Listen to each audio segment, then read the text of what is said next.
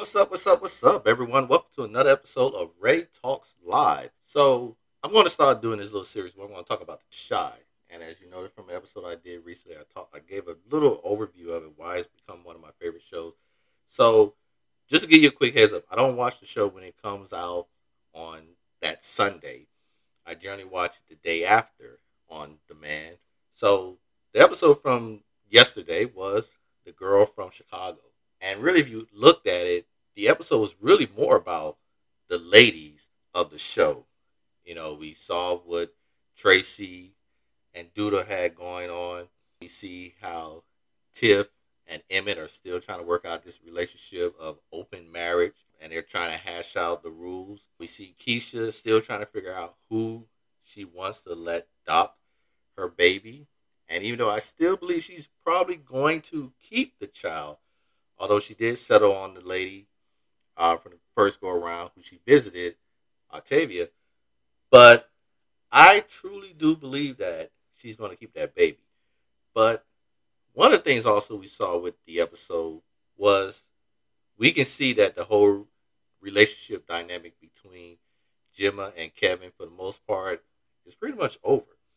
You know, she had that planned protest because of her interview with Jake, talking about his issue with the police, his encounter with the police, I should say, and how, you know, her show was put on hold, and she's still pissed. So she planned this walkout, and Kevin, you know, is trying to figure things out still. And we even saw where now he's trying to open up, because if you've been following the show, we know for about the past two seasons, he's really been following a lot of things up. You know, he hasn't really expressed a lot of what's been going on with him.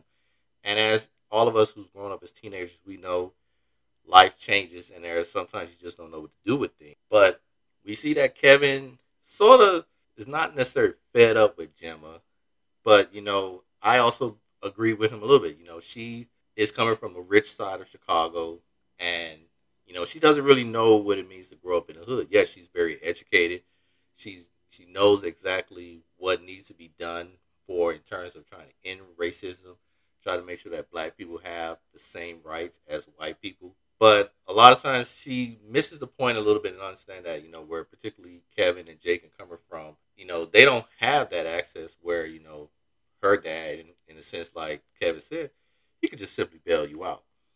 But for the most part, it's a very dynamic and interesting show, because now we're seeing, if we remember from the beginning of season 4, where it gave us this sort of like good preview of what the season was about, and now also the little teaser for next week, I think we're going to see a lot more. And I think for the most part, all of us, our heart is very hurt for Jada, you know, having to go through cancer, and or you know anyone who has gone through cancer, fighting through cancer. We know it's tough. It's a tough pill to swallow. And Emmett, for most of his life, you know, he was a playboy. You know, he had his fun.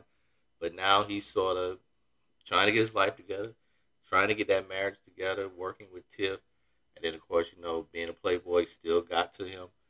But, you know, your heart goes out to him now, because now he's, aside from growing up, being a father, trying to be a husband, now you got to worry about your mom now dealing with cancer. So it's a tough thing.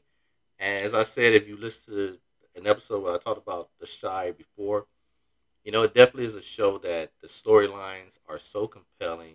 You get so wrapped up in the characters. And I think it's getting solid each and every week. It keeps you on the edge.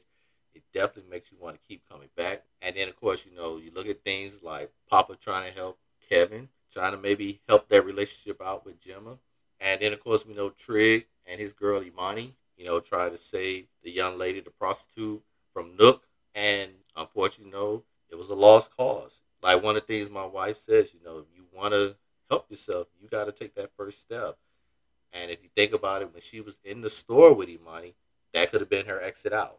You know, that could have been her way out the door and leave this whole set of life instead of unfortunately being found dead. What do you think the storyline are progressing for each of the characters? Because we already know right now with Nina, she has her doubt with Dre and Jada, but obviously she don't know the real truth behind it just yet. But you also got to feel for Nina too, because now she's seeing her daughter, who's kidnapped, pregnant and now about to give away, in a sense, think about it, your first grandchild. How would you feel? We all know that if you're a parent and then when your children or your first grandchild is born, it brings a sense of joy. It brings a sense of like, wow, I'm going to be there.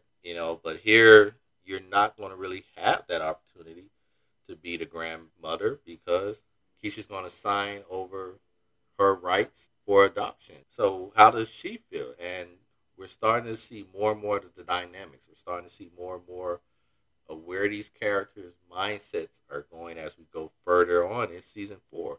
So what are your thoughts on the episode, The Girl from Chicago? As I said, it was more of an episode that highlighted all the ladies from the show. But what are your thoughts? Definitely hit me up on Twitter. Hit me up on Facebook at Ray Talks Live. And tell me what your thoughts are. All right? And like I say, I'm going to post a review episode every week. But remember, I watch the show the day after it comes out, not the day of. So just bear that in mind. All right? And with that, I am out.